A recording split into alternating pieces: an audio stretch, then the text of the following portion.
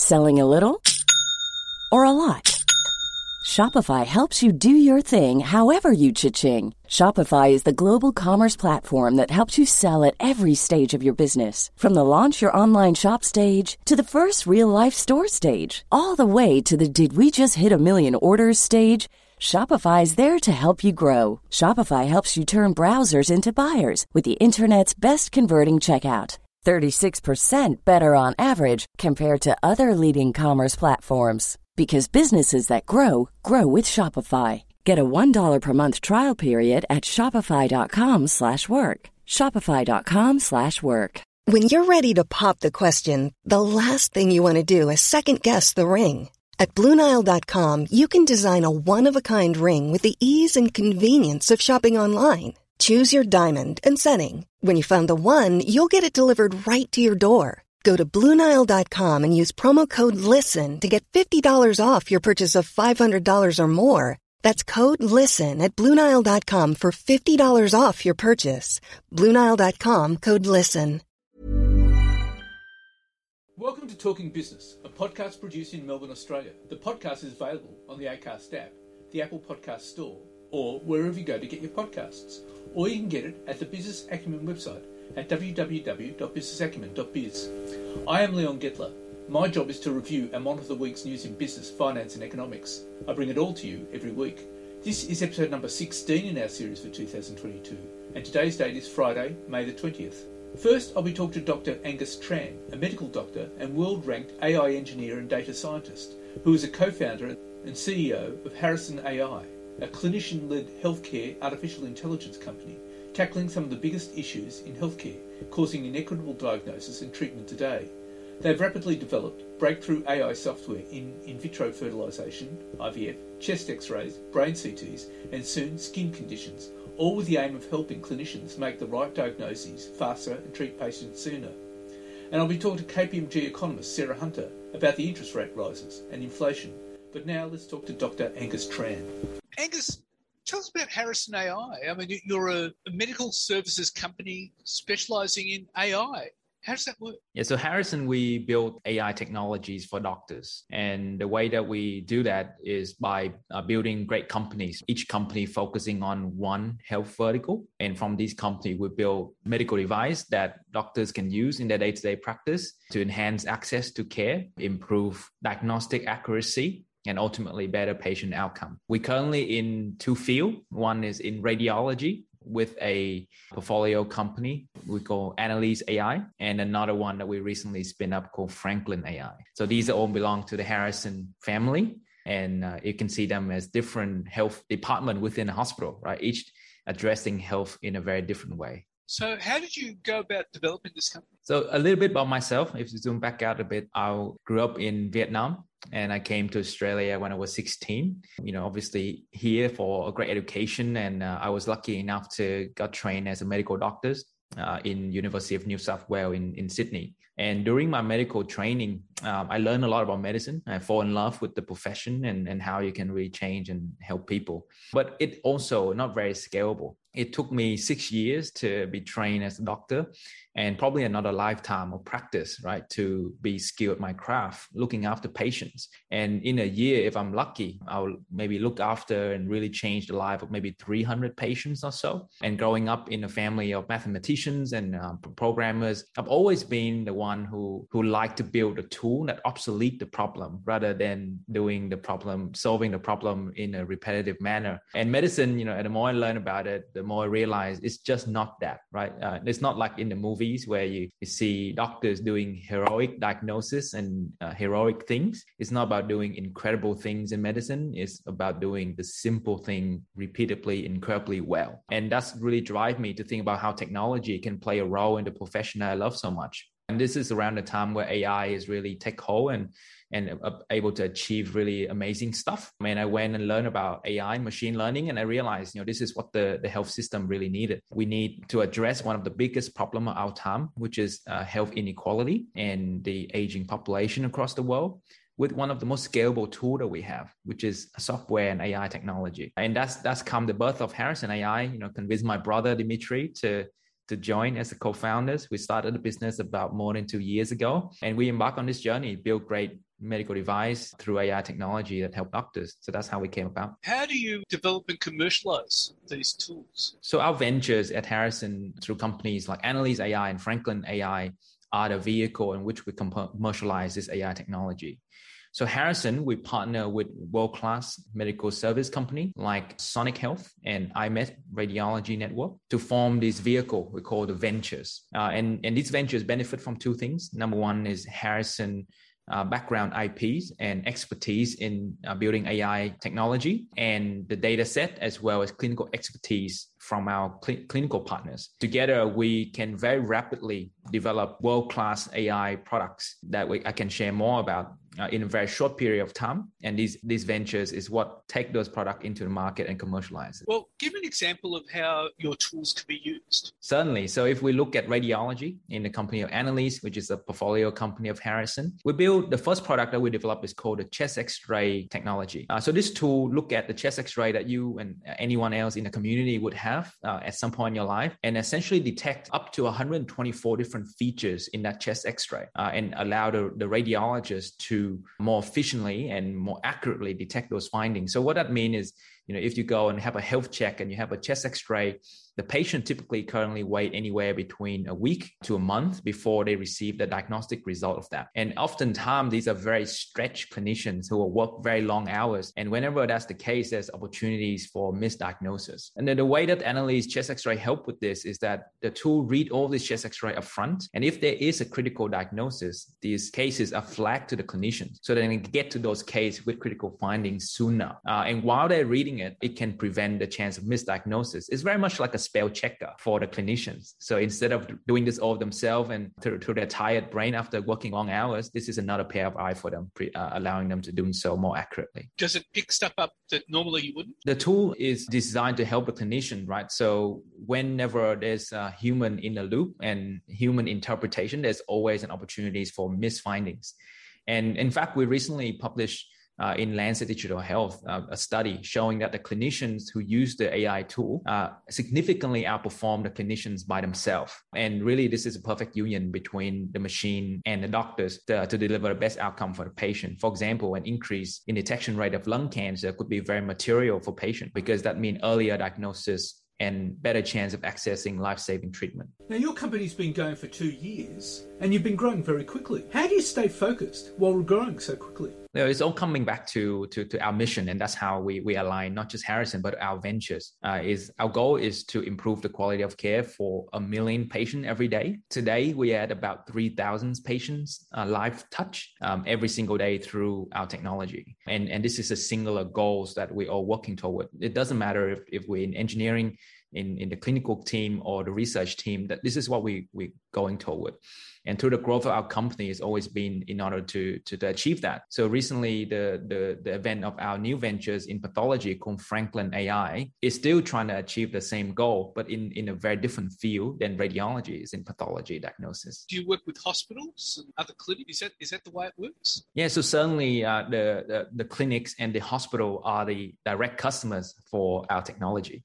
So the chest X-ray product is currently being used by over 400 radiologists across Australia. Now, Australia is a small place. There's only a few thousand radiologists around. So it's a significant amount of clinicians in Australia today is using the technology to help diagnosis a patient. And incredible that we built this in Australia. The other part of the hospital system that really benefit from this is the point of care, your ED department or even your GP practice, who at some point will need to look at these scan, this either chest X-ray or CT brain, and need to make a correct diagnosis. And that's where we comes in. We prioritize their work so that they look at the most important patient first. And then when they do so, they do it more accurately and certainly increasing quality of care for that patient. Now, these clients are right across Australia? So Annalise, one of the ventures for Harrison, now have customers all across Australia, both public and private system. Like I said, at the moment, we are anywhere between 1 in 4 to 1 in 3 radiologists in the country using this technology. We also have new deployment in the UK now, in the NHS, across some of the trusts over there. And we also recently have an FDA approval of parts of our chest X-ray product, which allow us to enter the US market. So it's truly a global activities at the moment. So you've just entered the UK market, is that right? This year, we make a big push in the UK, and we're starting to get some tractions there. We've got a team in UK all across the country and getting some real clinical deployment in the country. How have you managed the growth? I mean, what have you done to growth? I mean, you've raised something like 158 million investors from some of the world's largest radiology and diagnosis clinics, is that right? And you have 250 staff globally, is that right? Yes, across the Harrison Group, there's over 250 employees now. They spread across Harrison and its joint ventures with the partners. So the way that we grow is by growing the team at Harrison and Annalise, but also by building new ventures. Once again, the important thing to know is Harrison is a company that builds companies. And each of these companies go on and change medicine in its own unique way. So with the capital raise of $158 million that we announced in December, that money will be used to grow the AI engineering capabilities at Harrison, building more product in radiology in our Annalise business, but also to invest in the new ventures called Franklin AI, which will build similar product, but in the field of pathology. And that's how we're going to grow the business and improve our influence across many different health areas. Now, at the moment, you're in radiology and pathology. You're looking at other areas? Absolutely. I see an end-to-end vision where a patient get their chest X-ray done and that analyzed by Annalise. They may get a biopsy done and that get analyzed by Franklin AI. And certainly by the time that they get treatment through things like radiation oncology or medical oncology, we have an AI tool that support that process as well. The goal is to build great AI system in health verticals, deliver value along the way to patient and health system, but ultimately having an end-to-end vision in mind of the future of health powered by AI. Right. Okay. That could actually revolutionize healthcare right around the world potentially. It's the future of healthcare. Absolutely. And I think the bigger context to see here is that globally, we see a significant shortage of clinicians everywhere. Right, yeah. And that is why tools like this can scale the ability for clinicians to do their life best work in a much greater scale. Well, Angus, it's been fascinating talking to you and wishing you all the best. Thank you. Thanks, Leon. And now let's talk to KPMG economist Sarah Hunter. Well, Sarah, the RBA has raised interest rates 25 basis points to 0.35%, and the markets have reacted. In fact, the markets are reacting all over the world to rising interest rates and inflation and the war in Ukraine. What's your view about this? Yes, I mean, the RBA certainly, I think, surprised pretty much everyone with a 25 basis point hike. You could find people who had them holding 10 basis points or a 40 basis points. I'm not sure anyone had 25. But I guess the broader picture here, though, it was very well signaled that rates were going to begin rising very soon, and they obviously went with May. And indeed, around the world, we've had a 50 basis point move from the Fed just recently, more moves from the Bank of England, the ECB. Looks like they're teeing up for July. So certainly rates are on their way up. And it's no surprise, really, given the inflation environment that we're facing. There's supply side shocks coming through. As you mentioned, the war in Ukraine, and that's certainly one of them that's coming into commodity markets, food, as well as fuels and raw materials. But we've also got what's happening in China right now, which is a really interesting dynamic. It's that very tight lockdown and that continued commitment to zero COVID. It is, in some regards, a deflationary impulse because it's really damaging demand in that economy. But actually, the way we're feeling it in many countries around the world is an inflation impulse because of the importance of China as a supplier of manufactured products to the global market. And they're not able to do that in the same way that they were before. So we're seeing it as tight supply, and that then has inflationary impacts as well. So it's a really interesting time. It's a challenging time for central banks. But generally speaking, we've got these negative supply shocks coming through, which the banks are having to respond to because they're generating inflationary pressures over and above what we're seeing in domestic economies. What's interesting, though, is how high interest rates will go. I mean, Shane Oliver was saying 2.5% next year. The NAB is saying 2.6% in 2024. Where do you see it tracking? Yeah, that is the question, actually. The when of rate rises was certainly preoccupying our minds, but actually it's that profile and to what level that's going to be much more critical for the economy and how it plays through. I think that we are certainly, if I'm looking through the rest of 2022, I think we're going to see quite a few rate rises coming out of the RBA in the context of them not really raising rates, at all, even since 2011. So I think we'll end the year maybe at 1.25%. Thereabouts. We could have one more than that. It might be one less than that. After that, though, I think that it becomes a bit more unclear. It really will depend on how many of these, the current headwinds that we can see play through, and also how some of the emerging headwinds, how much of a drag they are on the economy. So obviously rising interest rates, that has an impact in terms of mortgage costs for households. And so there's some dampening impact on consumer spending there. But there are also question marks about how businesses are going to respond in terms of business investment, what the trade environment looks like, not only exporting products overseas, and again, that sort of China situation comes into that, but also the border is now reopened, but how quickly do students come back through, how quickly do the tourists come back? That's an unknown that is, at the moment, at least a bit of a headwind. And also the government spending piece as well, how that plays through, how the pipeline of work gets done, and for construction more broadly, how the residential construction market responds and the housing market. So there's some emerging headwinds that I think are really going to dictate how much more we get as we go through 2023 from the RBA. A neutral rate that's around about 2.5%. I think that's pretty appropriate place to think. That's certainly where our estimates suggest. But do we get there quickly in 2023, or does it take a bit longer? That remains to be seen. Do we even have to go over the top? Because actually the economy is very resilient to everything that's going on, and they have to dampen down even more. You can't discount that possibility either. So there's a lot of uncertainty about 23, higher than where we are now, sure, of course, and some further rate rises in 23. I am expecting maybe we're getting to 1.75, 2% by the middle of the year. But after that, I think we'll just have to wait and see. It's very hard to know for sure at this stage. Well, the RBA is flagging that inflation will eventually be brought down to their 2 to 3% target band. The question is when. And the other issue, too, which really struck me with the RBA statement, is there are so many uncertainties. I mean, for a start, there's uncertainties about the war in Ukraine, but also we don't have any data on how wages will respond in a tight labour market. Yeah, exactly, and that's the thing, and that's sort of where my previous comments were going around how does the economy respond and how does it play through. There's a response in terms of demand, but you're right, there is also a response in terms of the labour market as well, and the two are obviously connected. If we get a sharper slowdown in growth and demand, then we could start to see, a real sharp slowing in employment growth, for instance, and maybe some upward pressure on the unemployment rate. It's not impossible. And then on top of that, then there is the international situation. They flagged the conflict in Ukraine, but I think in some regards, actually, the evolution of China and the situation there needs to be also really strongly considered and put into the mix here, because it's really not clear how zero COVID is going to play out in terms of a policy stance and what that means for production and the ability of China to act as that sort of manufacturer for the world as it has been in the recent past. So there is a lot of uncertainty, and that's the key issue. And I think that's a key point to get across, that we can make a forecast at this stage, and we all will do as economists, but I think we're all going to be flagging that there's a really wide bound of possible outcomes over the next couple of years, and quite.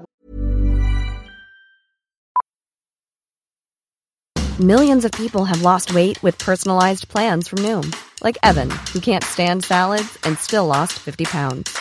Salads generally for most people are the easy button, right? For me, that wasn't an option. I never really was a salad guy. That's just not who I am. But Noom worked for me. Get your personalized plan today at Noom.com. Real Noom user compensated to provide their story. In 4 weeks, the typical Noom user can expect to lose 1 to 2 pounds per week. Individual results may vary. I'm Sandra, and I'm just the professional your small business was looking for. But you didn't hire me because you didn't use LinkedIn Jobs. LinkedIn has professionals you can't find anywhere else, including those who aren't actively looking for a new job, but might be open to the perfect role, like me. In a given month, over 70% of LinkedIn users don't visit other leading job sites. So if you're not looking on LinkedIn, you'll miss out on great candidates, like Sandra. Start hiring professionals like a professional. Post your free job on linkedin.com/people today. where we are in a year, 2 years' time, it's very hard to know right now. For the RBA, as much as anyone else, they have a central forecast, but they're they're always very conscious of flagging the alternatives around that. And I think if you asked Governor Lowe right now, he would say that the risk profile is, or the probability of them not hitting that central forecast are higher than average, to say the least. Okay, but the issue too, the fundamental issue too, is we not only have domestic factors at play, like, for example, wages, but we have so many international factors like China and like Russia and Ukraine, and we just don't know how that's going to pan out. Oh, exactly. And I think what's really interesting around those international factors were, for me, sort of two key points here. I think one is clearly, Australia as a country, frankly, most countries in the world don't really have an awful lot of control of that situation. We have, we can't, obviously can't dictate at all what happens in terms of China and domestic policy. We have to observe that, and that's entirely for the Chinese authorities to play through as it should be. But similarly with the conflict in Ukraine, we're largely having to watch and obviously with horror what's happening in terms of the humanitarian piece and how that's playing out. But in terms of the economic fallout as well, we see it in the markets and it flows through to us directly, and very little that we can do about that. So that's one thing, that it's a bucket of uncertainty that we can't really influence. The second thing I'd say as well that's really important just from an economic perspective and looking through that narrow lens, the key question for central banks, for policymakers globally, are these shocks that we're facing right now, that are coming in from overseas, are they temporary? Are they permanent? Are they somewhere in between? So, and this really, really matters. If they're temporary shocks, if we think they're going to resolve themselves relatively quickly, then we wouldn't want the RBA really responding too much to them. So if it's going to be the case that oil supplies normalise through the rest of this year, for example, or that China comes out of lockdown fairly quickly and is able to sort of get its economy back up and running and recover from that lockdown, then perhaps we shouldn't be too worried about them. The inflationary pressures will ease as we go through next year. But if we think that they're more permanent shocks, so that we think that for an extended period of time, Russia's supply of oil to the global market is going to be compromised, that Ukraine isn't going to be able to just snap back to supplying food, the manufacturing output into Europe, the commodities that Ukraine has a particularly strong base in, and conversely for the China situation, that the lockdown is going to be extended, that even coming out of it, it's going to take a long time for recovery, and perhaps there is some permanent loss to output there in China, then we do need to respond to these shocks because they are permanent shocks to global supply. And that just means that we do need, relative to demand, we do need tighter policy. So we've got if you like, a bigger gap between demand and supply in the global economy. These are very, very hard questions for policymakers to answer. It's very uncertain and we don't know. But this is the kind of balancing act that the RBA board and other boards around the world will be looking at and thinking about. And certainly from my own perspective, I would say I expect some of these shocks to become permanent. I think there is going to be a long period of time where Ukraine's supply to the global economy is impaired, that Russia's ability to supply the global economy is limited, and that there will be some permanent negative fallout from what's happening in China right now. It's a very challenging, difficult period, and there will be some firms that choose to move away, that have to close down and what have you. So it's difficult, but it does look as though we are going to be living with some permanent long-run impacts, and that means, unfortunately for right now, tighter policy is necessary to help that rebalancing of demand and supply. Well, the fundamental issue too is, for goodness sake, we're dealing with Russia and China, and they're not the most transparent countries, so we just don't know. We just don't know how they're going to respond to all of this. Indeed, it's very uncertain, and it's interesting coming out of a pandemic. I think we all thought that the uncertainty perhaps was going to be heightened through the pandemic, certainly in those early days and weeks in 2020. We were all hoping that once we came out the other side, and hopefully we don't have another variant, and that is the case, that we were, coming out of the other side now, and certainly at the start of this year, it was looking a lot more optimistic, but clearly a challenging environment that is very uncertain, and it's not going to change, it doesn't seem, in the near term. So I think the uncertainty and volatility will be buzzwords, at least for the next few months, if not through the next few years. So obviously we haven't seen nothing yet. But, well, we'll see. Maybe we have, but we don't know, and that's the challenge. Okay. Well, Sarah, thank you very much for your time. Thank you. So what's happening in the news? Well, Goldman Sachs senior chairman Lord Blankfein urged companies and consumers to gird for a US recession, saying it's a very, very high risk. If I were running a big company, I would be very prepared for it, Mr. Blankfein said on CBS's Face the Nation on Sunday. If I was a consumer, I'd be prepared for it. A recession is not baking the cake, and there's a narrow path to avoid it, he said. The Federal Reserve has very powerful tools to tamp down inflation, and has been responding well, the former Goldman chief executive said. With high fuel prices and a shortage of baby formula tangible measures of America's unease, US consumer sentiment declined in early May to the lowest level since 2011. US consumer prices rose 8.3% in April from a year ago, slowing slightly from March, but still among the fastest rate in decades. Mr. Blankfein's comments were broadcast the same day as the firm's economists cut their US growth forecast for this year, and next to reflect the recent shakeout in financial markets. Goldman's team, led by Jan Hatzius, now expects US gross domestic product to expand 2.4% this year, down from 2.6%. It reduced its 2023 estimates to 1.6% from 2.2%. The report called this a necessary growth slowdown to help temper wage growth and reduce inflation back down towards the Fed's 2% target.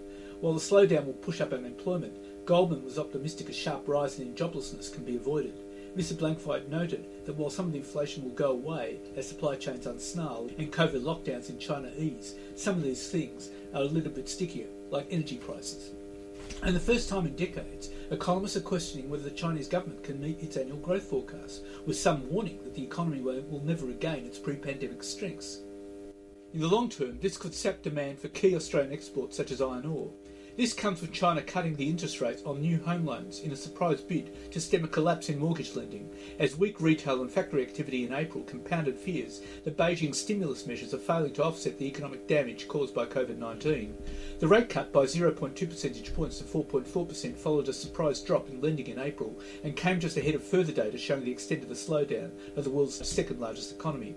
China's retail sales plunged 11.1% in April, twice as much as expected as lockdowns in Shanghai, and more than 40 other cities hit consumer spending, data released on Monday showed. It was the sharpest decline since the start of the pandemic in March 2020, when the entire country was shut down for several months. Industrial production also dropped 2.9% last month, in sharp contrast to economists' expectations of a modest increase, as manufacturers struggled to resume normal operations, even as cities emerge from lockdowns. China's huge property market is the latest focus of concern after data released on Friday showed a collapse in new loans in April to their lowest level in 4 years. The focus is now on whether government stimulus will be enough to stave off the damage from the latest lockdowns, some of which are likely to continue well into next year. And the coalition says spending cuts across the public sector will deliver $3.3 billion in savings to pay for its election commitments, as the government turns the pressure on Labor to submit its plans to Treasury for costing. The NDIS, ABC, SBS, Safe Work Australia, Australia's Signals Directorate, Office of National Intelligence, Emergency Management Australia and National Recovery and Resilience Agency will be exempt. The Community and Public Sector Union estimates that this will cut 5,500 jobs from the APS over the forward estimates from 2022-23. The Treasurer Josh Frydenberg and Finance Minister Simon Birmingham released the coalition costings in Melbourne on Tuesday, revealing that the proposed increase to the public sector efficiency dividend and changes to super contribution would offset the $2.3 billion in new spending promises made by the coalition since the beginning of the election campaign. This will deliver a $1 billion improvement to the budget bottom line over the 4-year forward estimates period, with $386 million of this coming in 2024-25, when the deficit is forecast to be $42.5 billion. Cumulative deficits over the next 4 years will total $223 billion.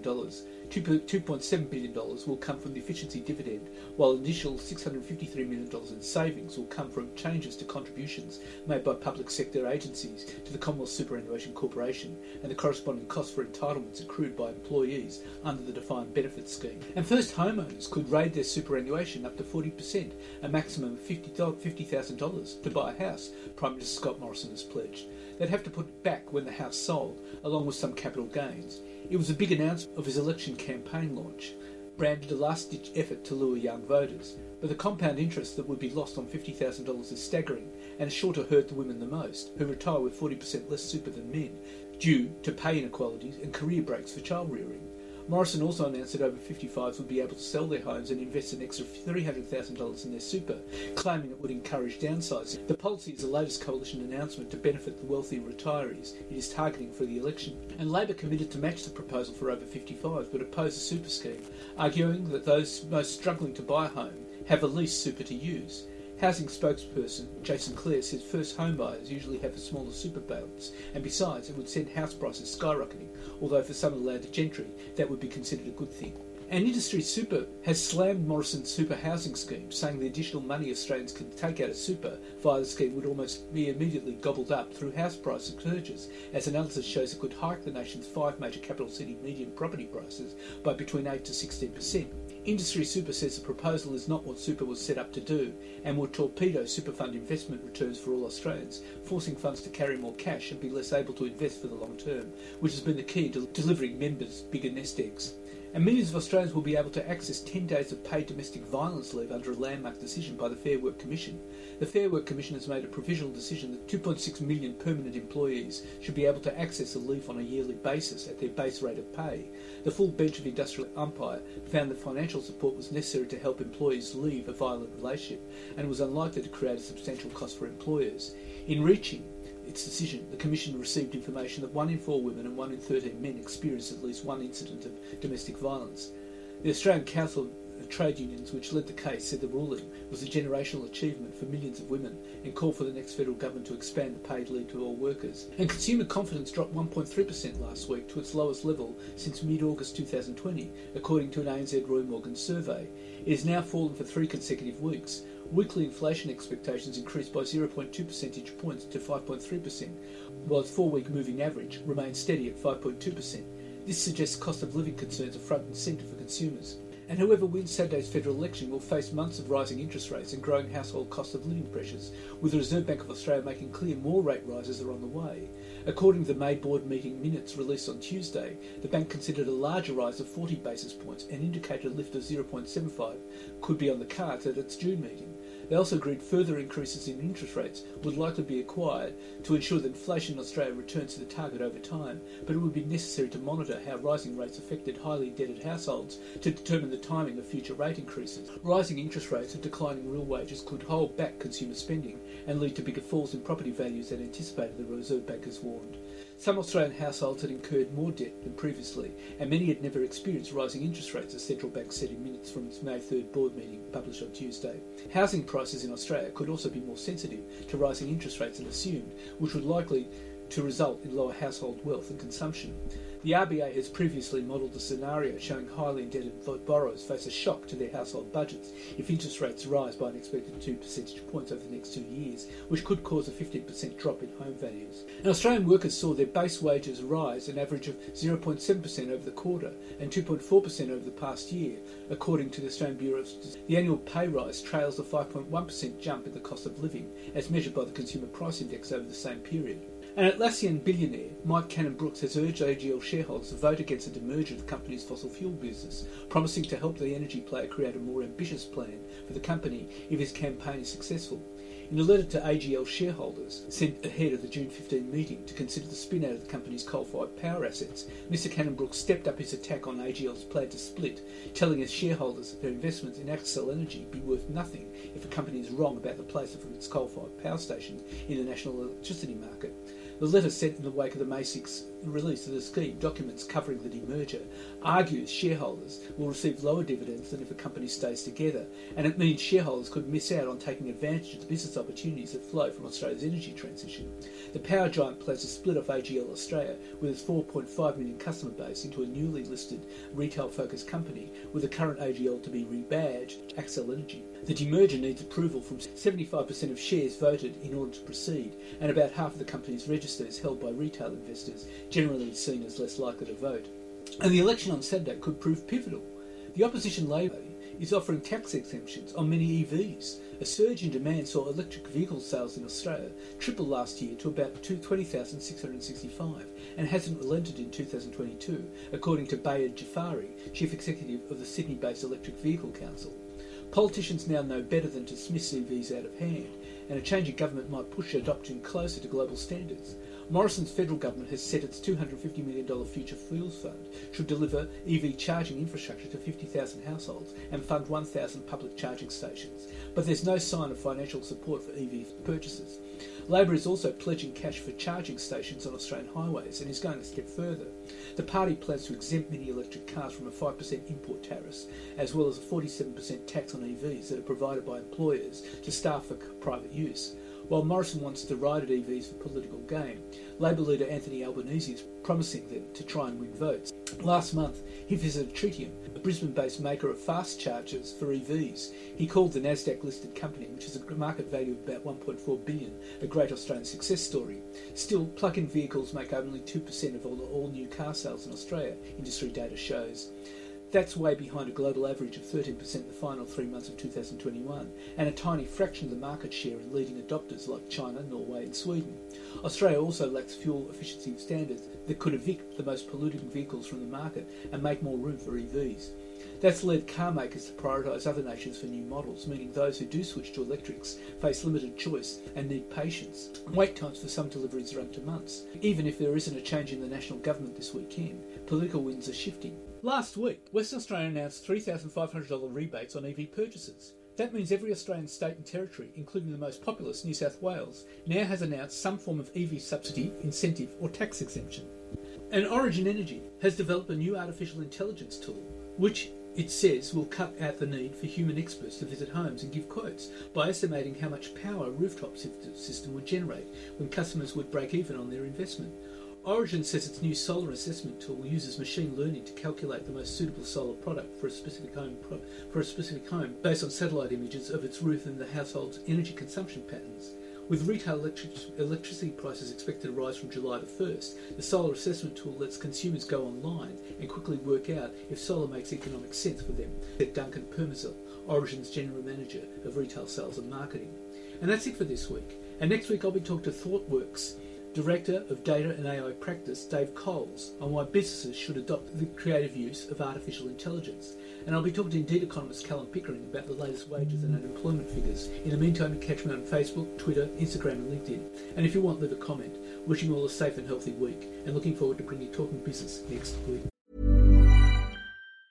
Hi, I'm Daniel, founder of Pretty Litter. Did you know cats tend to hide symptoms of sickness and pain? I learned this the hard way after losing my cat, Gingy. So I created Pretty Litter, a health monitoring litter that helps detect early signs of illness by changing colors, saving you money and potentially your cat's life. Pretty Litter is veterinarian developed, and it's the easiest way to keep tabs on your fur baby's health right at home. Go to prettylitter.com and use code ACAST for 20% off your first order and a free cat toy. Terms and conditions apply. See site for details. Hey, folks, I'm Mark Maron from the WTF Podcast, and this episode is brought to you by Kleenex Ultra Soft Tissues, your ally to help tackle your allergy symptoms this season. I love the change of seasons, but nobody loves pollen and all those other things floating in the air that make you sneeze during this nice weather. Kleenex Ultra Soft Tissues are hypoallergenic and allergist approved, so fight back against watery eyes and runny noses without worrying about irritating your skin. For this allergy season, grab Kleenex and face allergies head on.